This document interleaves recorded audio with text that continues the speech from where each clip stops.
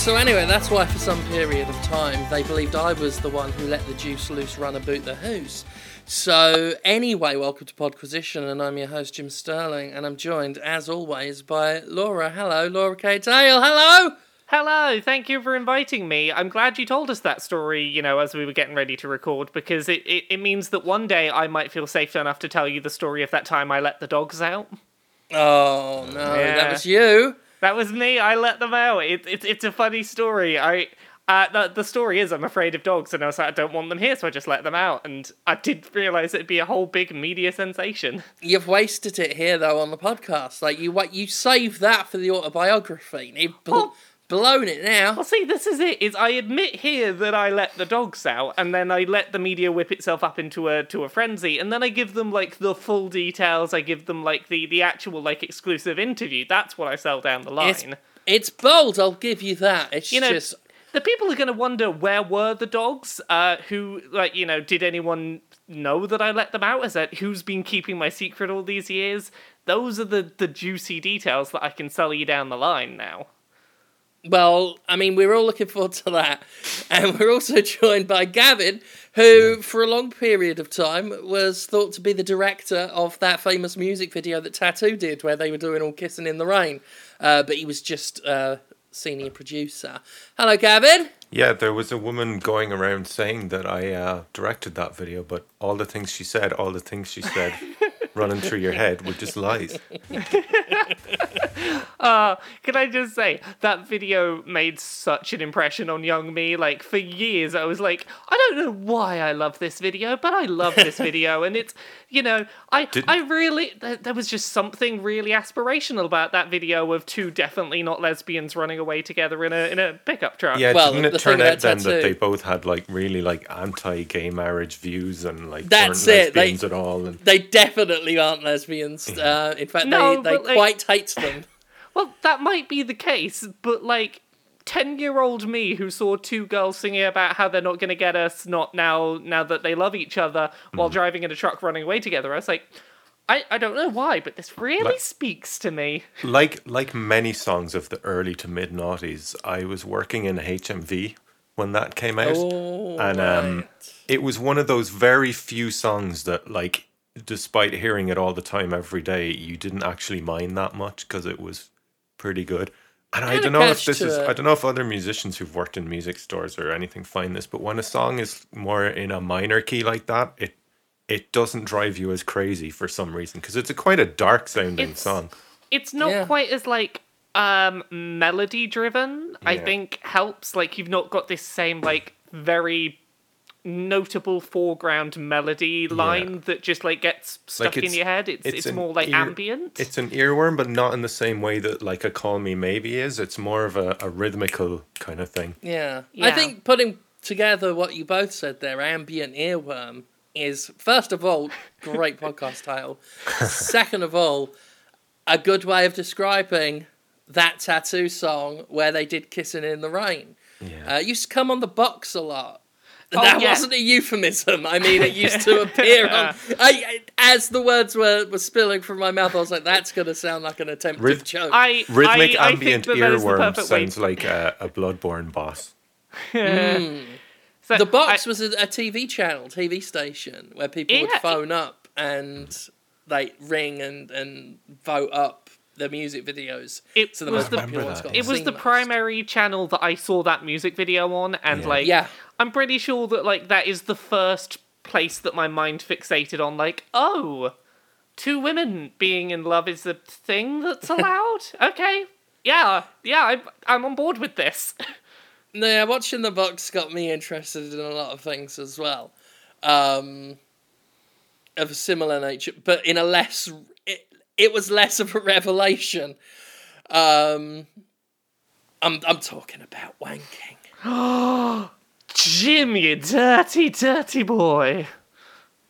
Yeah, it's something, Pete. It's something that a small percentage of the population do, and I'm not proud. I'm not proud of it. It's a good, healthy way to alleviate stress. I will acknowledge that I do occasionally flick the bean. Save it for the autobiography. Can you hear me, by the way? Yeah, we can hear you. Yeah. We were Let me see talking if I about can get this tattoo. right, all right? All right. All the things she said, running through my head, running through my head, running through my head. This is not enough. This is not enough. Ironically, more than enough. Like, we could close the podcast right now and that's it. Oh, yeah, no, Signed, if sealed, we- and delivered. If we ended this episode like right here, no one would be complaining about it being under an hour long because they'd be like, "Oh yeah, no, we got what we needed out of this episode. Yes. We got Gav singing Tattoo. That's perfect." Oh yeah, I mean, for me it was when you shifted up the pitch. At that point, that was the Mark and Peep show moment of the, and I've got a tiramisu. This is fucking amazing. You got to get the falsetto in there. Oh, beautiful Be stuff. a star goodness. like Jez from Peep Show. Seriously, Yeah. and any episode that you start singing an impromptu song that we weren't prepared for is like my favorite episodes of this show. It's a good time. We've had Barbie Girl and we've had Tattoo now. And there was one Yeah. other one, I can't remember. We've what had the more other- We than had that. the theme tune to Round the Twist. Yep. Ah, yes. And something else, I'm sure. I'm but they're sure we've always had welcome. more than that. The Twitter people will know. They always know these things. Yeah, the Twitter people know everything. Oh, The we've Twitterati. been Black Mirrored. I'm a bit Black Mirror obsessive at the moment. 'cause Oh, Just started lasted watching through that, everything. actually. Watched the first Have, Yeah. have you So good. finished? I saw you'd made it to season 4. Have you finished season 4 yet, Jim? I devoured season 4. Like, I would devour a sandwich because of Here's- that. Yeah, I went straight through it in a night. Here's a question, guys. Yeah. Is each episode in a different universe to the point where it doesn't matter if you watch them chronologically? Some Okay. people- All I'll say is Charlie Brooker tweeted, "You can watch him in any bloody order."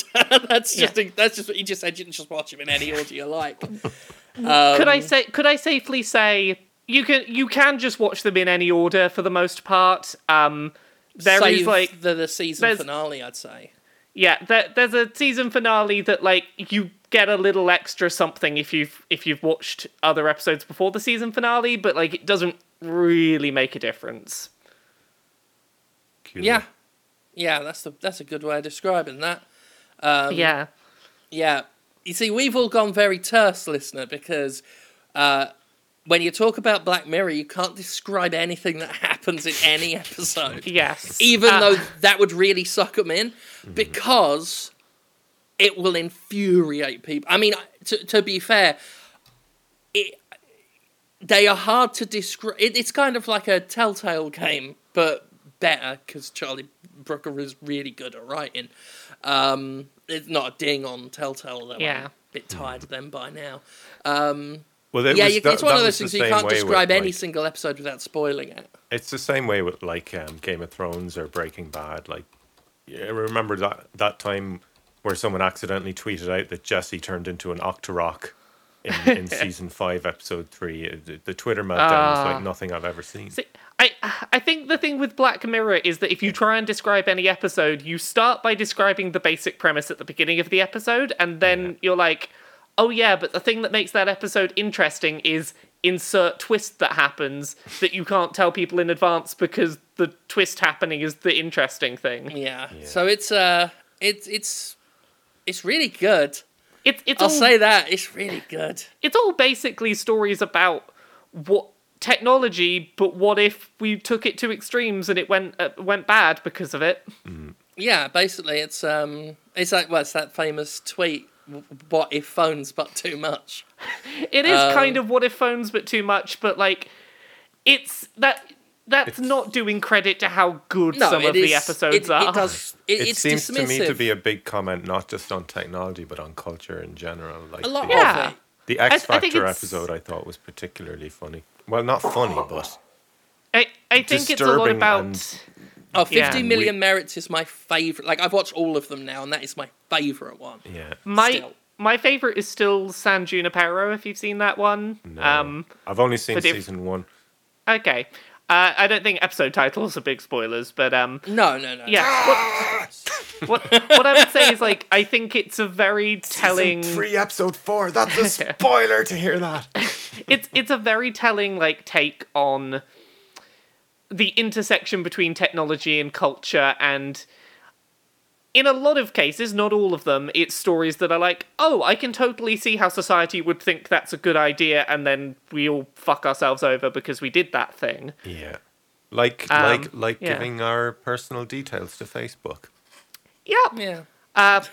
Also, I don't think it's too spoiler territory to say for season 1, there is an episode that is basically David Cameron fucked a pig, and it was written before David Cameron fucked a pig was news. I mean, that's famous now. Yeah, the episode itself is a spoiler. That should tell you something about the fact that, like, there's a certain level of, like, culturally aware writing going on where, like, okay, some of this stuff is, like, remarkably on the mark for where life is going. Yeah, I keep seeing on Twitter and social media these days people referring to how this year is like a Black Mirror episode, and I'm like, I'm going to have to watch it now to see which one. Yeah. There is one episode that has just a self-driving pizza truck for some reason. I don't think it's too spoilery to say there's a self-driving pizza truck in one episode of the show. And shortly after that episode aired, Pizza Hut announced it was going to have self-driving pizza trucks, and everyone was like, oh no, Black Mirror's doing it again. That episode's plot's going to happen now. Basically, the response to any news story about any piece of technology doing anything is to be retweeted with the phrase, oh, Black Mirror's come to life, because that's what we do. I do have a favourite spoiler-free story, somewhat, like, connected to Black Mirror. If you've seen season 4, if you go and look on YouTube, you can find clips from the Ricky Gervais show where Carl Pilkington pitches 2 TV shows that he would like to one day make.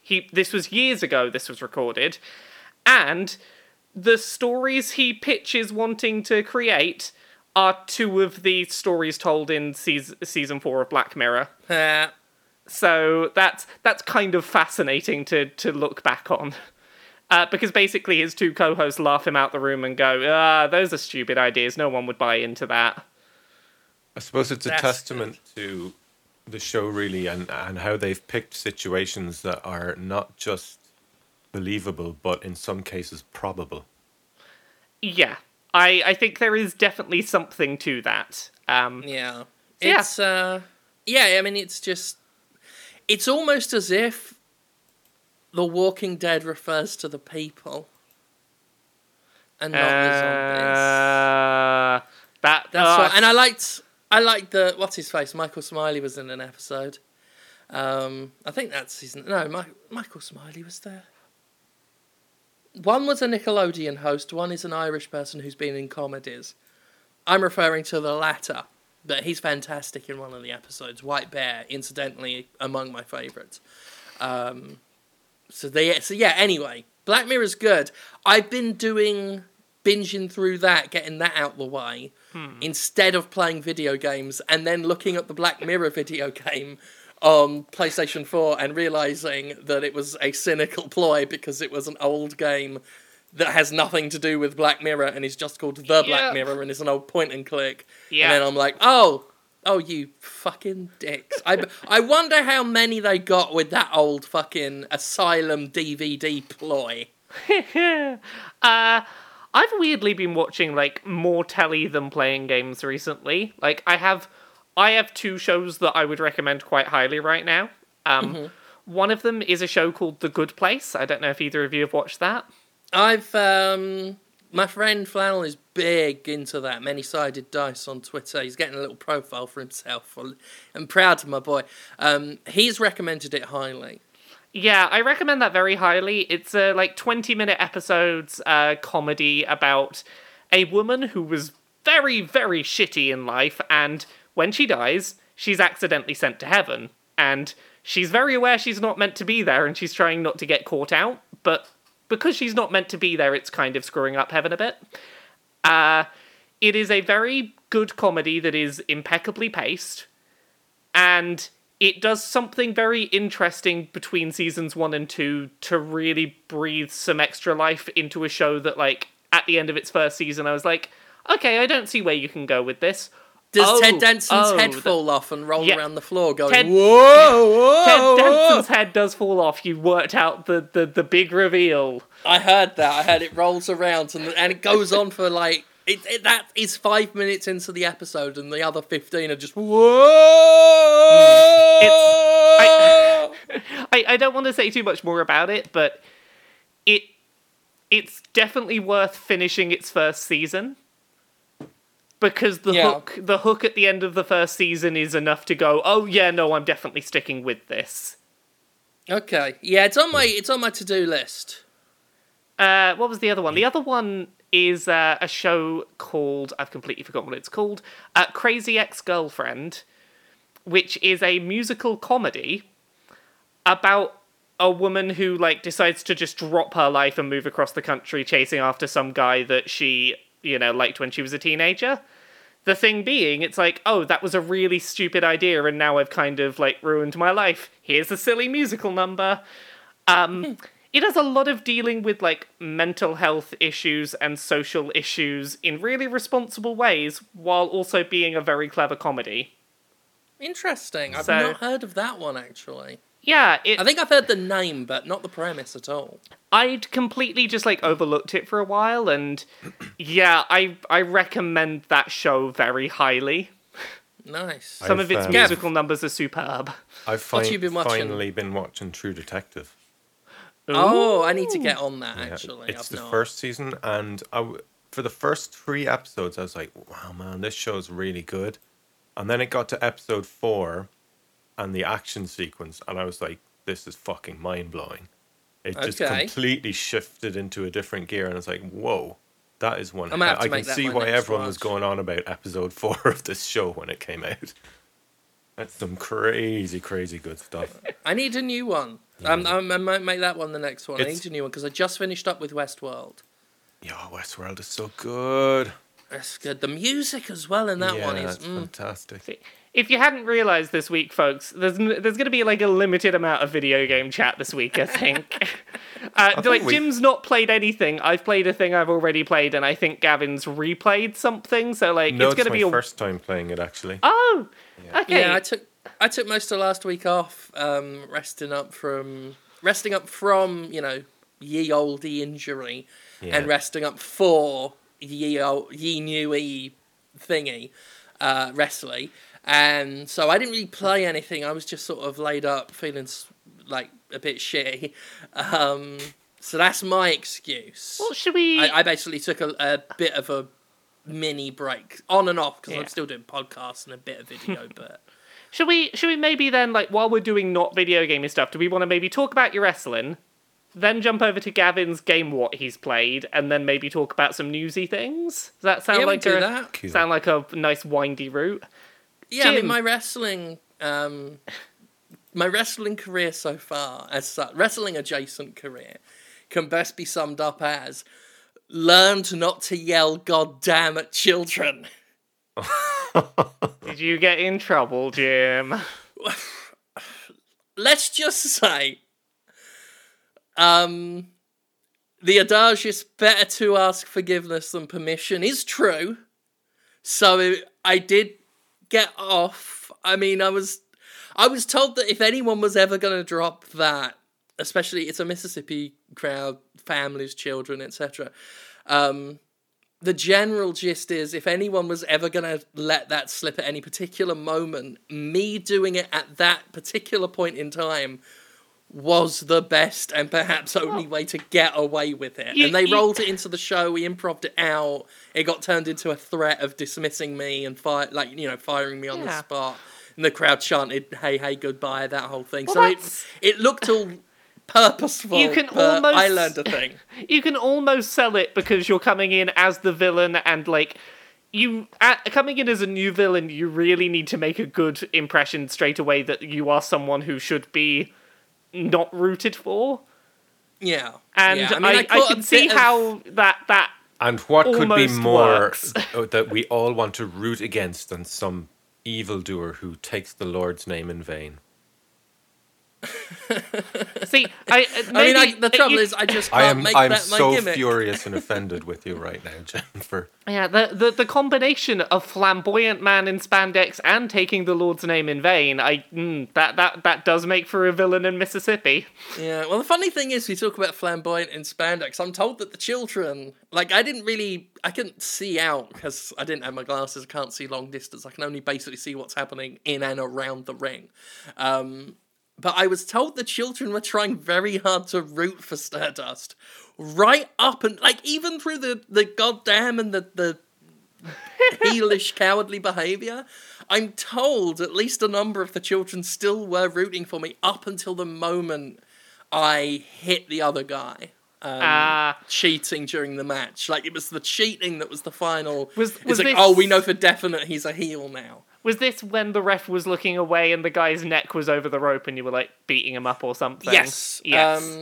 Basically, when Big K had the ref's attention, that Big K was the guy I was representing that night, because you see, Stardust, I don't know if you've heard about this, the breaking news, Stardust has a ruptured disc in his spine, so he's just too poorly to wrestle, so he gets other wrestlers to wrestle for him. Wait, I like this. Jim, I is like this actually part of the character's This story? is part of the whole story, Oh, right, yeah. that's brilliant. This was referenced during the show, and everyone was making fun of him, being no, he's not got a ruptured disc, he's just a chicken. The best thing is on the tape, you can hear the ring announcer saying, I think not the ring announcer, I think it was Jay Andrews who was what do we think?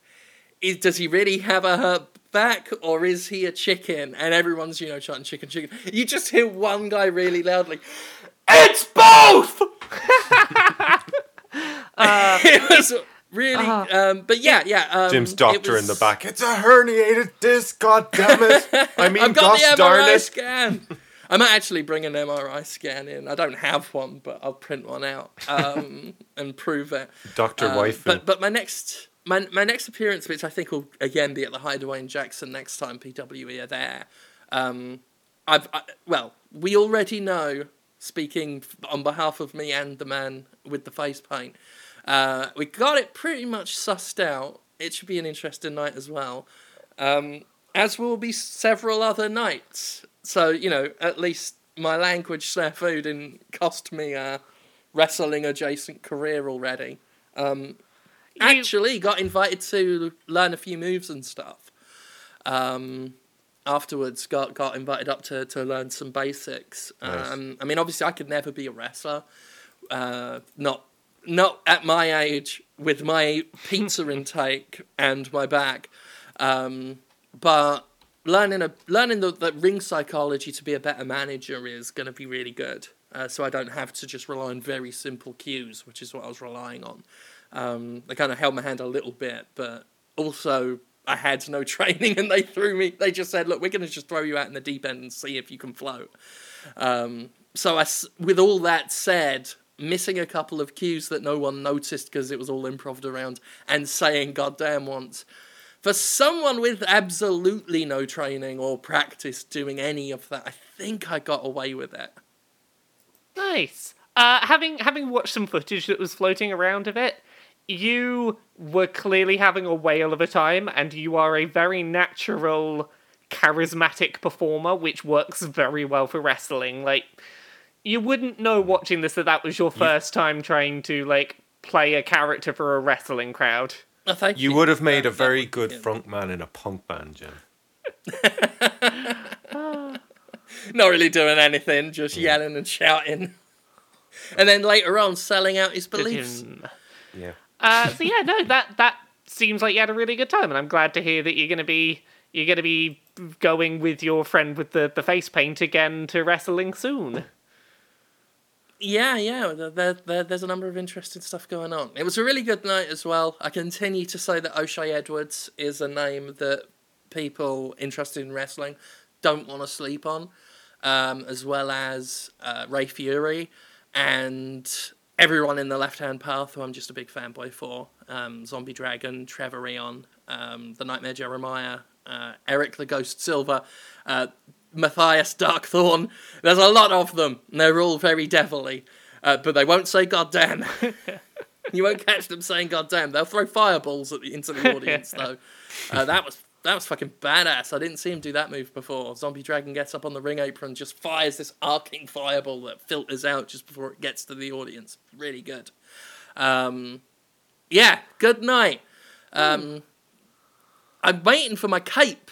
I'm supposed to have a cape. I got this great purple cape with silver lining coming, and it's been like delayed. And the irony is there is no silver lining to the situation. I've made that joke on Facebook and Twitter and on here. Still good for thirds. So yeah, Gavin, you've been playing a game that you haven't played before. Yeah, we've got some video game talk. 26 minutes in. This will be unique. Yeah, I am playing Divinity Original Sin 2. Have you guys played this? I played a bit. I didn't play nearly as much as I kind of wish in hindsight I had. I need to go back to it at some point. Yeah, I played it with Larian Studios at one point on a live thing. And I played a bit of it when it came out, but it was just so dense.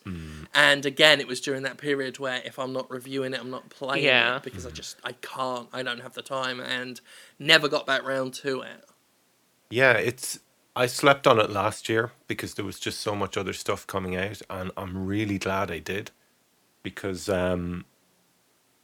this is the kind of game you want to play in a January when there's nothing else coming out. It's fucking massive.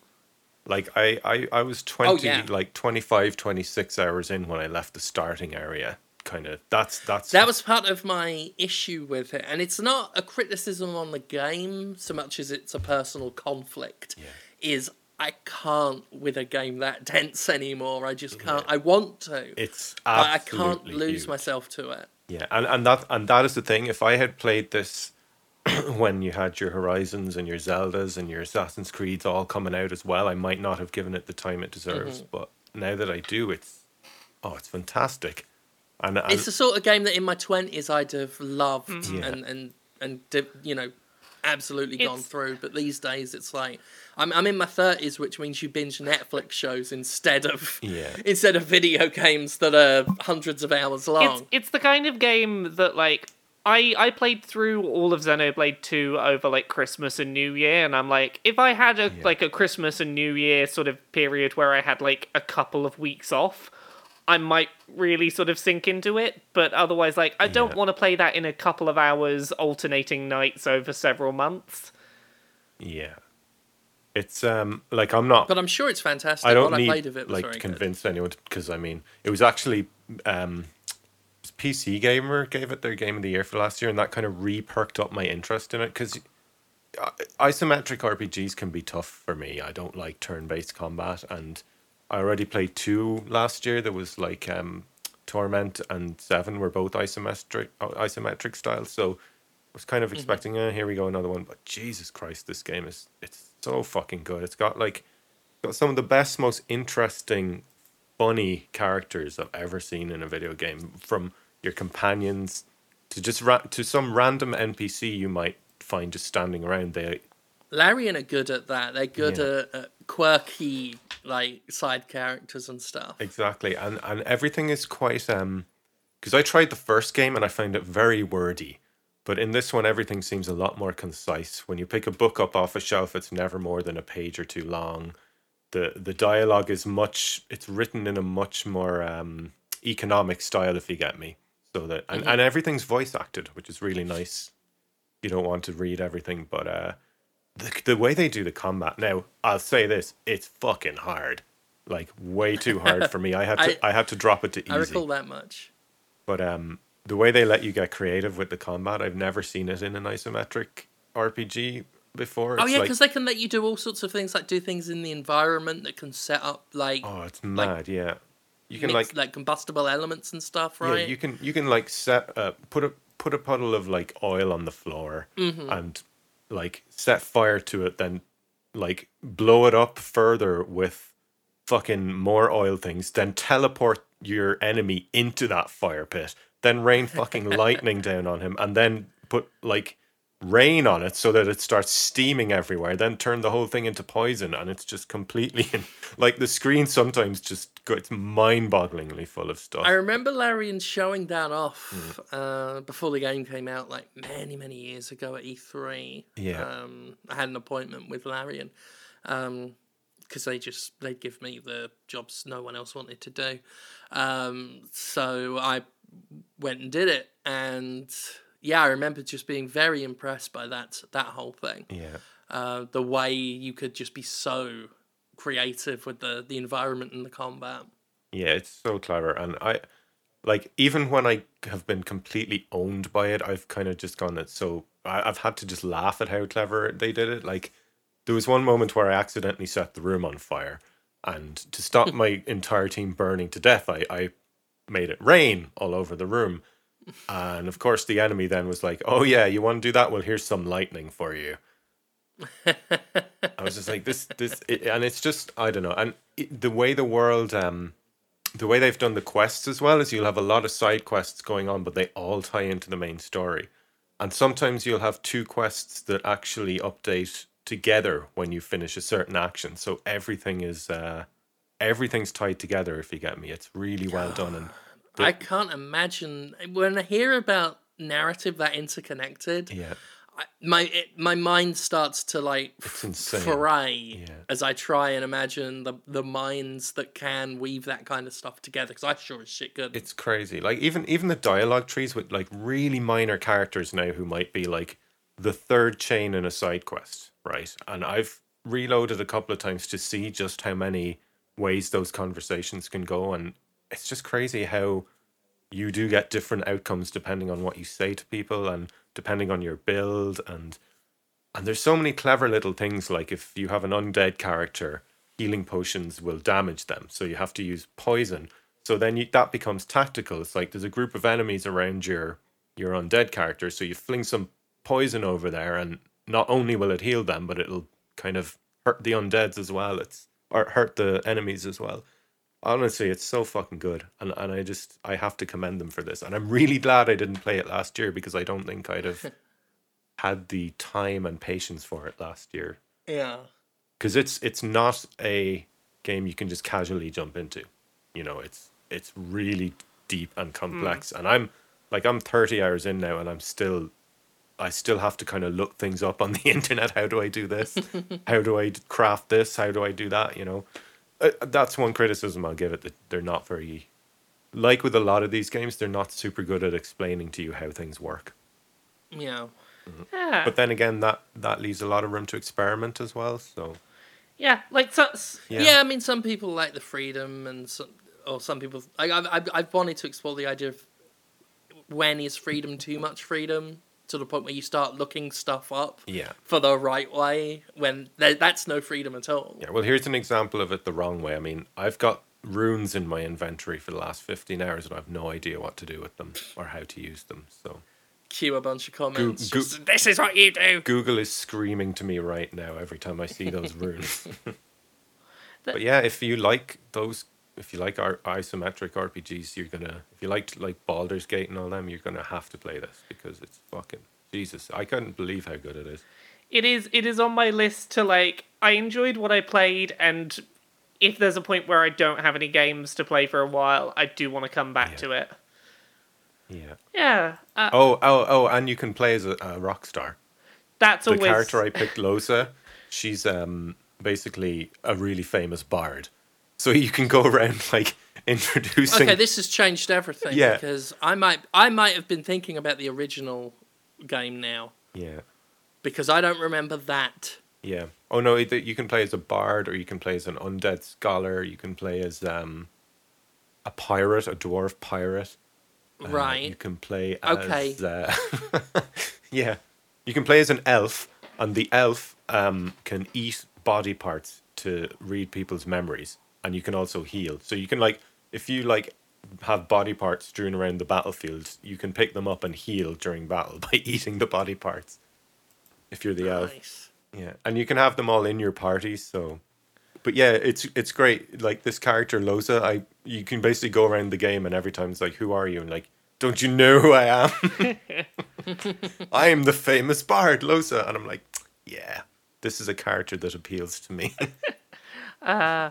So, on top of this, there's been a couple of bits of gaming news-related stuff this week that I want to get some thoughts on, because I think there are a couple of interesting things this week.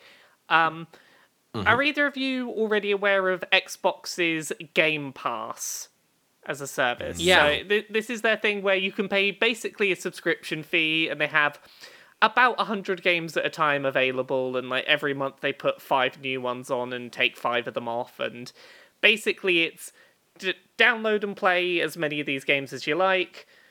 You can buy them to have forever for like a reduced fee, and if you stop subscribing, you don't have the games anymore. So like this, not a bad idea. Not a bad idea. This has been a thing for a while. They've done something very interesting with it this week. That like my gut response to it is to say that this sounds like Microsoft are in a bad position that they're doing this. So from now on, all Microsoft-developed first-party games will come day one to Game Pass, And there's the bit where we go from not a bad idea to sketchy territory. which is interesting, because, like, here's the thing. I have an Xbox One, and for me, I only ever get it out if there's an exclusive that I want to play, and I'm probably only going to, like, pick up that exclusive, play it for a couple of weeks and move on, probably. Well, the Xbox One is a bit toss. I mean, we've gone over this. It's a nice bit of kit, but I very rarely find any desire to hook it up and use it. But like, pretty much, here's the thing: like, this doesn't really affect me because I get games for work generally. But let's say I was still buying games, I can totally see a use case where it's like, okay, I want to have those Microsoft exclusives that come out, and I'm only likely to play them for a month or so intensely. I'll spend £8, have the new Forza game or Sea of Thieves or whatever it is for a full month, and then just cancel my subscription, and I got a month of a brand new game on release day for £8. Here's the other thing, though. Microsoft need to be very careful not to cause any PR disasters in this gen, because they are, let's face it, really losing out to Sony when it comes to exclusives and things. So I feel the best advice would be to tread lightly. Here's my thing about the people cancelling their subscriptions. I'm pretty sure that, WWE Network does a similar thing. It's $10 a month, and if you pay up the $10, you can normally get like at least 2 pay-per-views squeezed in, and you could cancel that off if you want. A lot of reason, a big reason why subscription services are so common is because a very large percentage of people who start a subscription then just forget to ever cancel. So I'm just thinking of all these Xbox Ones that may be in a position similar to mine, where it's like, I just don't turn them on very much. But these people might like really love Gears of War or something and want it day one and just forget. And then that's just an Xbox not gathering dust. It might be doing that, but at the same time, it's still just gathering money. It's just like, it's an inactive money harvesting box. I totally can see that as well. Like, the thing is, like, let's say you get the Xbox One out once every 3 months to play an exclusive that would have cost you 60 quid. You've paid probably $21 in this service to have it for 3 months, and it's like, I could have saved like 14 of those, but still probably paid less than I would have done to buy the game. No, it's still the core concept is good. There are, and I don't want to go into too much detail personally, just because I haven't yet decided if this is Monday material or not. But it's just, I have mixed feelings on it. That's it. It's like it's a good idea, but it's also Microsoft, and just fuck them to death. It's definitely gonna be positive for some consumers, but the thing that this screams to me, and maybe I'm seeing this wrong, but my first gut reaction was, Microsoft isn't making enough money and needs to squeeze some money out of people. And my guess, just off the top of my head, I'm like, is this maybe something to do with the fact that, like, all of Microsoft Studios exclusives are now available on PC the same day as Xbox One, and PC as a platform has a higher rate of piracy? And, like, yeah, is this maybe a factor? Are they trying to claw some of that money back? Yeah, I mean, there's... The Xbox One is just in a weird position. Like you say, their games are day and date, still available on PC. And even then, they're not on Steam, so they're not on the most ubiquitous marketplace out there. So even then, it's like they're facing... they're in competition only with themselves, and it's not the best place to be. Yeah. It's a weird spot for them to be in, and, like, this is my query, is, like, maybe that... Does this seem like the move of a company who is... This doesn't seem like a thing that Sony would do right now, because Sony's has a strong slate of exclusives that are selling well, and as such, they don't need to put them up as, like, hey, get them for free day and date with our subscription service. I mean, it's a very possible reason. I have no idea how they're feeling about it right now. I mean, I know the Xbox One X sold pretty damn well. But whether that's going to but it didn't really launch with much going for it in the software department, and hasn't had much going for it in the software department. And plus I it think was a lot on the of people back are of a taking massive PR disaster. Mm-hmm. Like the whole Connect thing and the whole always online. That whole... Like that, I think that it probably wrong, discouraged a lot of people from doing exclusives with them. Yeah, they didn't start off on the right foot to begin with this generation, and they've just been kind of middling about. And a lot of people are now taking a sort of wait and see approach. It's like, well, this Games Pass is good. Let's see what they've got at E3. Yeah, okay, but I would have had stuff ready for the Xbox One X that wasn't just super Lucky's Tale. It was just very telling to me that the Xbox One X, the media package, contained mostly third-party or distinctly old games, usually games that just weren't worth playing again. I thought Quantum Break was a great game, but I don't need to play it again. I couldn't get through 2 chapters of it. So one game that I have this week gone back to on Xbox One that, like, is definitely in a much better state than it was at launch, and I really wish it had, like, waited to get to this state before it had come out, was ReCore. A lot of the, like, weird technical, like, finicky things about ReCore when it launched have just been fixed and sorted now. Like, everyone who had the game just got a free upgrade to their definitive edition that was basically like, yeah, we added more content, but we also, like, you know, fixed the game up and made it, like, less... It just feels less janky, which is nice. Yeah. It's a shame, though, knowing that they've done all that work for mostly nothing. Yeah. I mean, we got to be realistic about, like, because I hear this all the time about, oh, well, they fixed it now, it's patched now, but at the end of the day, you get one first impression. I don't know if you guys saw this, but recently there have been a couple of YouTube videos out about how, The Division's is really worth playing now. I've heard that, like, very competitive. It's like, if it can amass a groundswell of a player base to justify maybe getting a look from a lot of people, very few games are that lucky, and most of the time it's just like, I get that you want to do right by it and have this definitive edition, but very few people are going to pick up ReCore again. 2 years in February, isn't it? Like, I'm glad I've gone back and given ReCore a second shot, but like, I totally think that, like, that game long term, like, its chances of being a franchise that could get sequels was severely hurt by the fact that it launched rough and tried to fix itself down the line rather than just launching right the first time. It's different than with a game like Witcher 3, which launched as an amazing game. Yeah. And then they made so many little quality of life improvements over the next 3 or 4 months. It became just an even better game.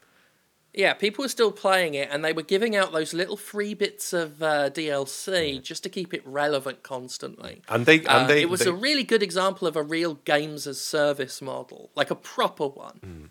But they also did spend time like fixing menus and inventories and just making Sure, everything yeah. a lot more usable. And it was worth it because people were still playing it because they had kept people playing it. But this patch culture that is part of the wider AAA culture, it only helps the games at the tippity top. If you launch your game great and improve it from there, you keep new people coming into your great game. Mm-hmm. If you launch mediocre and then improve, no one's really talking about it in the first place, and no one's really talking about the patches that are incrementally happening, and no one notices when it gets to a good state. Yeah. Which is a real shame. Yeah, but The Division could scream into its own asshole, though. I don't care how much they've improved it.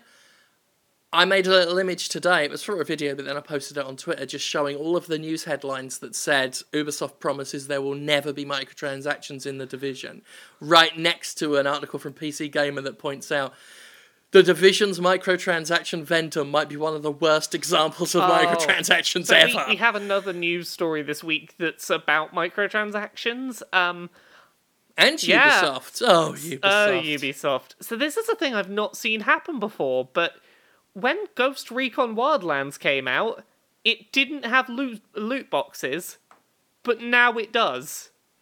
They have added it in This isn't actually the post-launch. first. Couple of games have done this. This might be the longest for a loot box since launch. No. There have been old games that have added them in after Payday, after did Overwatch Payday 2 do popularised this? them. Was that one of the games that did this? For a while, until the developers, I think until Overkill got away from Starbreeze, if I remember correctly. It was a long time ago. And then they reversed that change and did away with it. But what other ones have there been? I know that they weren't loot boxes, but Two Worlds 2, years and years later, added microtransactions for no fucking reason. It was incredible. That was only recently, like a year or two ago. And that game's ancient. But yeah, Ghost Recon Wildlands have done it, and they did this with The Division. They added the microtransactions quite a ways after, in the hopes that no one would fucking notice after all of their bollocks about it, because Ubisoft are liars, and I'll go on record saying that. That's my personal opinion, nobody else's. What else was I going to say? But EA do this sometimes. What they'll do is they'll have the whole system in place and then tune in the microtransactions later. They did this with Plants vs. Zombies, Garden Warfare. Garden Warfare 2 was on track to become one of my games of the year. Then they flipped that switch and fucking turned it into a microtransaction fiesta. So again, scream into its own asshole. And yes, as you were saying, Ghost Recon Wildlands added them in because why not? But they're just cosmetic for those of you who, still subscribe to that. Fair enough. But what I liked was just how nervously the whole announcement was written, because Ubisoft does not want to be the next EA.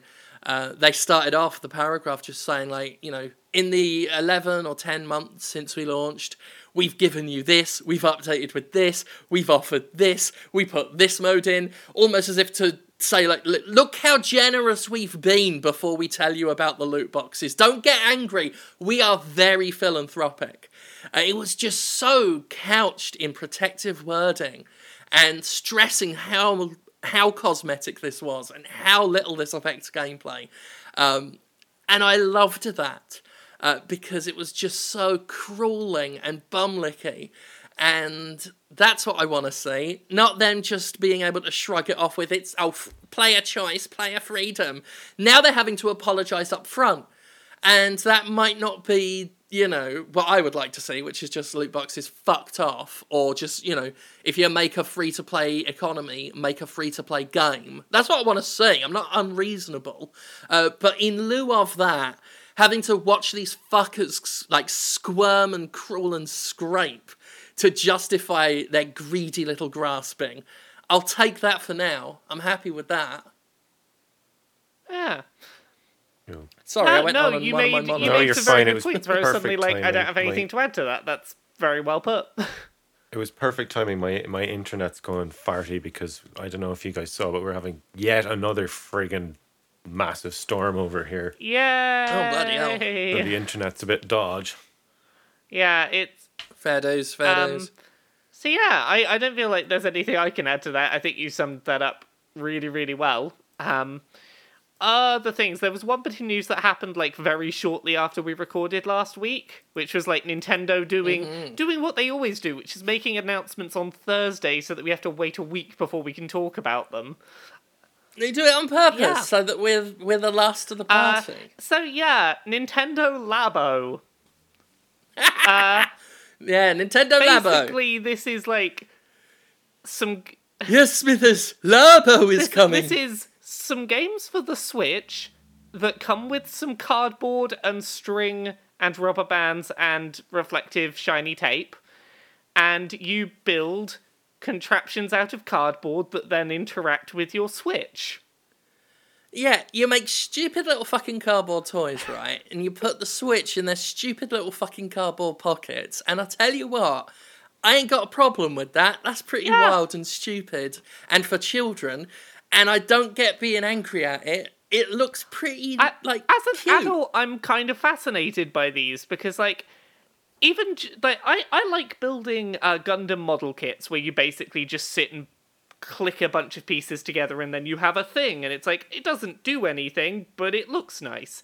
Sure, these are made of cardboard, but I kind of, as an adult that likes, like, building model kits, I kind of love this idea of, I can put together this sort of, like, multi-part cardboard thing, and then kind of marvel at how, like, oh, the Switch interacts with it like this, and it's doing these things, and that's how it works. Plus- It's kind of fascinating. Plus, kids are going to smash them up and need replacements. Yeah. So Nintendo is just stacking that paper. Yeah, that And is that a cardboard. fair observation. I'm curious enough that I might get. I don't want any of their big extravagant ones, but the little piano's cute. Like, I might get one of those little ones they Yeah, had looked so- interesting. Like the ones that were like little Yeah, the toys. one that's like a pack of like 5 little toys together. So yeah, like, having heard how some of them work, they're kind of like legitimately interesting uses of the tech. So like, do you know how that piano works? Illuminate. So you know how one of the Joy-Cons on the Switch has an IR camera on the bottom of it? So you put that in the back of this piano, and the keys of this piano you create via string and elastic bands or whatever will basically move, instead of in a real piano where you move hammers that hit string, this moves like a piece of reflective tape.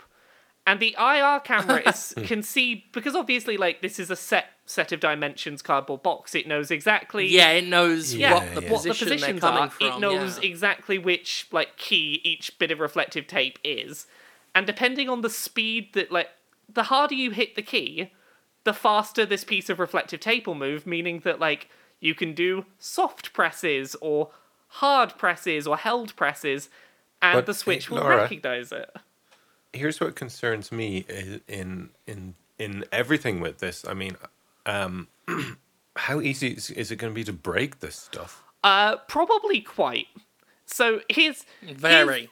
And you'll probably smash your Switch Because it up seems as well. aimed at kids, but for something that price, it seems incredibly easy to like. If I'm playing a piano and I'm getting really into it, I can't imagine that little cardboard thing surviving. Something tells me there are going to be supplementary replacement packs that are sold. So like that don't really work on their own. Yeah. But function as Basically, the replacements. price you're paying is a full price game for this minigame collection and a set of cardboard sets, and you'll probably for a tenner be able to get a replacement set of all the cardboard sets or something.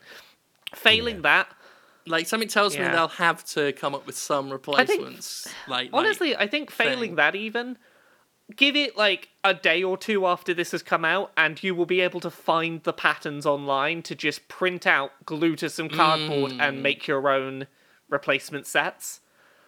That's actually a fair point. I totally think that's... You don't even need to 3D print I think this. that's totally going to happen, is because the primary material's cardboard, if someone breaks their kit, like, you can Google and you'll probably find, okay, if I... This is analog piracy. This is old school I think piracy. if you paid for the piece of software it runs with, I don't think Nintendo's going to care too much that you pirated the layouts for the cardboard box.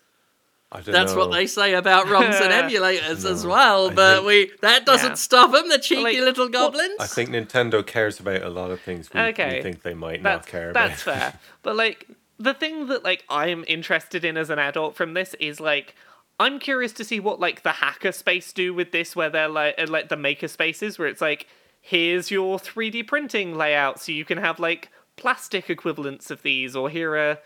I'm just curious to see what people will do once this is out eventually they will turn. They'll turn the Labo.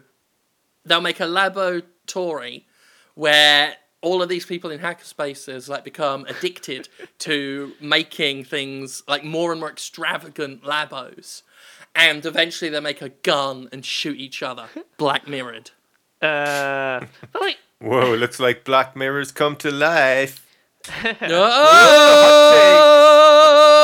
Sometimes I think we're the Black Mirror. Whoa. But yeah, like, I kind of am fascinated by some of the ways they've made use of this tech. Like, it's very Nintendo. Like, one of the things they have is a cardboard RC car that you put your two Joy-Cons into the side of, and it uses the HD rumble to make it move and turn. I'm like, that's kind of fascinating. It's so fucking stupid. It's like, don't get me wrong, when I say stupid, I'm not trying to be derogatory and dismissive. I kind of love it for its stupidity. No company but Nintendo would do that, and I love them for it.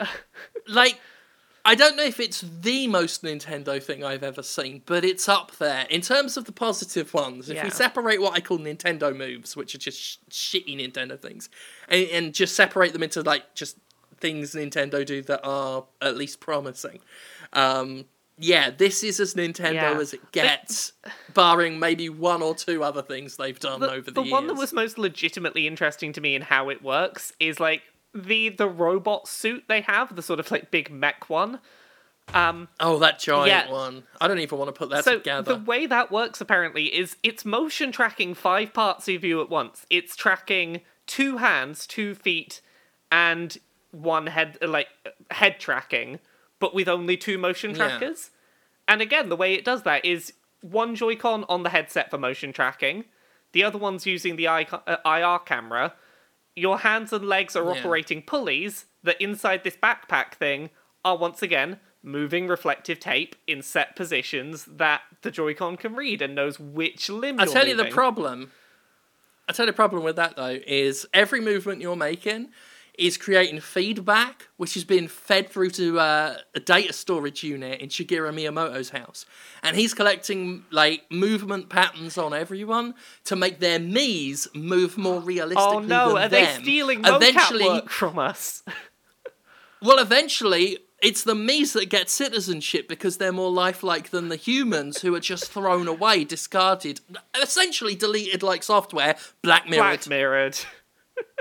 Labo is Black Mirror. If you want, like, a legit Black Mirror thing that's happened while we've recorded this, National Geographic have just reported that the first primates ever have been cloned. Some capuchin monkeys. Oh no, sorry, macaques. But some monkeys were cloned, and this is the first time primates have ever been cloned. Oh, science and technology, they're doing things. Black Mirror. Oh, God. Eventually the monkeys will clone us, then it'll be Black Mirror. It'll turn out those monkeys were full of technology this whole time.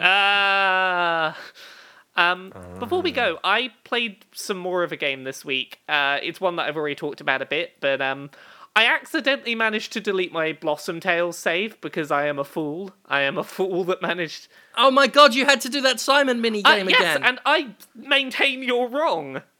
You were going on about how you had to do so many things to get through it. There's like 6 or fucking 7. 4. 4 is the highest you have to do. I must have skipped the first one then, because it was not fucking 4. I only found one other of these Simon games so far in the whole of Blossom Tales, and it is an optional one to open a treasure chest in a cave somewhere. Other than that, That might have been the one, but it went on for fucking ages. the only other one I have seen, like the one that is, here is the one that you need to get into this big dungeon. At most, No, I wasn't even talking about that. I said I found one, and just knowing that even if it was optional shit in there, just knowing it was locked behind an utterly insipid puzzle made me not play it again. The one you found, was it like you went into a cave and you got one puzzle and then one of the children was like, no, that was too easy. It was this puzzle, and then you had the Simon one? I don't remember like that.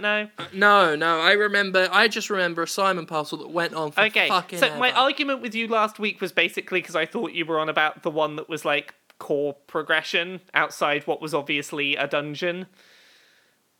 That one I maintained was very like there was a clear like treasure as a prize like locked up, and it took so fucking long, and I wanted to just like hold the switch at either end and put my fucking foot through it. Still And then I tell you what would have happened then is I'd have woken up with a boot print on my face because the Switch recorded the stamping and then imprinted it on me using mocap technology Black Mirror. So, having had to basically replay that game from the start to get back to where I was, I've currently replayed through the first 2 dungeons, and I'm sort of nearly at the 3rd dungeon again, and I'm again really enjoying it. Like, for anyone that's not really aware of it, it's basically a Link to the Past clone, but like, it's more difficult. Like, where 2D top-down Zeldas haven't really posed much of a challenge in a while, this one's like, no, we're going to assume that you've played these games before, and we're just going to challenge you from the start. And I've been really enjoying that. Like, the combat pacing's been really good. The second dungeon's boss fight I thought was spectacular. It was sort of part bullet hell shooter, part traditional Zelda boss fight that was like, it just never let up. It felt like something like a Dark Souls fight in the sense that it is a boss that's sort of unrelentingly keeping the pressure on you, and the whole point is, how can you avoid getting hit and just sneak these hits in where you can? I'm still really enjoying it. Sounds like a harder version of the ones in Link to the Past. Yeah, it's kind of like it's kind of like a Link to the Past if it like didn't let the pressure up at any point. And like, for someone who's played a lot of Zeldas, I really appreciate that. So I'm still really enjoying Blossom Tales. Like, even normally, if I accidentally deleted my save on a game, I'd go, oh, you know what? I just don't feel like playing it now. And with Blossom Tales, I was like, you know what? I'm totally up for powering through that again. That's high praise. That's a mark of an enjoyable experience. I'm sure it's a good game. You just don't like that fucking Simon puzzle you found in a cave. I will never forgive it. Here's a question. Yeah. What were, and I've got one to start us off, some moments that almost made you quit really good games? And I'll start us off with the fucking meteor shooting in Dead Space. Oh yeah, that is a good example. Oh yeah, that one's tough. Let's see. I'll say this. I normally give a game 10 minutes to not bore the absolute piss out of me.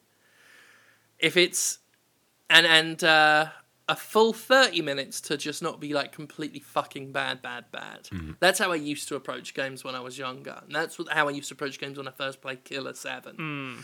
And I gave it more than what I would normally give a game when I was a lot younger and a lot more impatient and annoyed with things than I am now, if you can believe it. I gave that game more of a chance because I desperately wanted to like something that promising, and it paid off.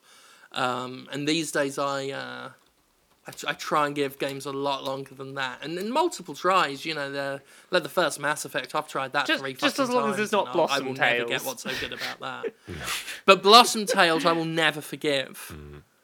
Laura, have you? Can you think of any off your head like amazing games, but moments that almost like stuff now? Like, do you remember the Hades level in the first God of War where you had to climb on the spinning fucking columns? Oh, Gav, you're killing me with these ones. If it clipped Kratos' shoelace, you'd go falling all the way down to the bottom again. I I don't know how I made it through that. It was so Like, bad. as angry as I get at stuff. Yeah. Actually, one that, in a similar way to Blossom Tales, in that it was not progression based, but it was just so fucking, I'd lost it. But I didn't stop. I'd already put like 24 hours into it. I got to 198 dodges of the lightning to get what's her face's weapon in Final Fantasy X. Magic Lulu? It's a name that really doesn't match how gothy she looks. Yeah. But anyway, I'd gotten to 998, and then my brother's chasing my sister up the stairs, and she screams and puts me off, and I get zapped. And 200 you needed to get, 198. I didn't do it again. Didn't bother again. The only example that's coming to mind for me right now is I maintain that the opening of the first Mass Effect game is not good. I bought the original Mass Effect, and it wasn't until maybe my third or fourth attempt playing that starting section that I got as far as the Citadel and becoming a Spectre and everything. Its opening level just did not sell what made that game interesting. It just felt like a very bland space shooter that had slightly confusing level design in its first area, and felt very sort of just follow the objectives. Nothing's really happening, and I got a bit lost trying to find my way through that opening level, and just twice I picked up Mass Effect and didn't get that far and put it down and started again and put it down again, and I almost didn't get into my favourite series. Because with that game, I remember playing it for the first time and just being immediately hooked. Not so much on the gameplay, but just on the universe and the conversations and things. It's funny how it's different for people, isn't it? Yeah, like sometimes those things just happen for people, and it is what it is. But yeah, is that a good place for us to wrap up for this week? Yeah. I am happy enough to do that. Laura, how can people find out more about the work that you do on the internet and all of the stuff that you do? Me and things on the internet, what I do. You can find me on the internet at Laura K Buzz, most places that have usernames. Laura K Buzz on Twitter, Laura K Buzz on YouTube. You can also find me on at kotaku.co.uk, Monday to Friday, 9 to 5. You can find me on Dice Funk, a Dungeons & Dragons podcast. I'm on Seasons 3 and 4 of that. Season 3, I play a Tiefling Bard. Season 4, I play a Yu-Gi-Oh! Wizard, which is a fun thing to do. Other than that, you can find me on Queer and Pleasant Strangers, which first episode went over really well with people, so we've kept it going. Episode 2 is up on SoundCloud and YouTube, so go check Laura K Buzz on Twitter. There'll be links. And that's that. It literally makes it so they're not aliens, though, anymore. It's a fucking misnomer. But Gavin, you do music, so if you could tell us all how we can listen to the miracle of sound. You can find my stuff on YouTube under Miracle of Sound, and the latest of which is inspired by Nier Automata. And it's been getting a very, very, very good response, this one, which is nice because going up to be compared against that soundtrack, that is a daunting task.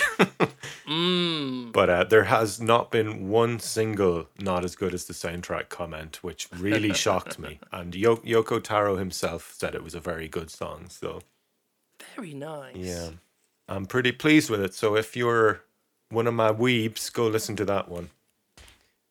Because you will like it. I actually missed that one. I somehow missed that one because I'd have listened to that in a heartbeat. So I know what I'm doing the moment we are done here. There you go. But sorry, you were continuing to self-promote. Miracle of Sound on YouTube, Miracle of Sound on Twitter, on Facebook, and of course Patreon, where you can support me and help me pay my bills. Wonderful. Yep. As for me, I mean, well, you know all the usual details, but if you are interested in Stardust's debut, they did a live Facebook feed. I wasn't holding the camera, all right? Otherwise, I would have held it horizontally. Don't people criticising me for that as if I was there. I mean, they did counter with, well, you're not Stardust, so touche. But anyway, you could check out on Facebook, there's a video of the Stardust event. There's also footage of the whole event, the Path Less Taken, going up on various YouTube channels. And the Pro Wrestling Ego YouTube channel will have the whole event, as well as, I'm sure, isolated matches, which will involve the match that Stardust was involved with. And do stick around for the main event of the Path Less Taken as well, just because I think it might interest you. I won't say anything else.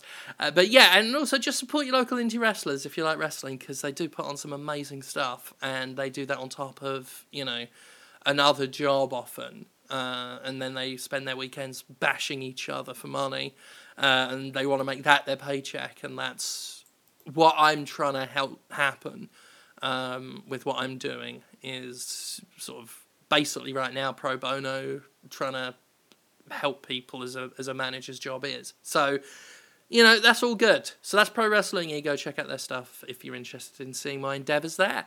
And that's it. Thank you for listening. As always, thank you so much for your support. We will speak to you next time. Goodbye. Bye. Bye. Black Mirrored.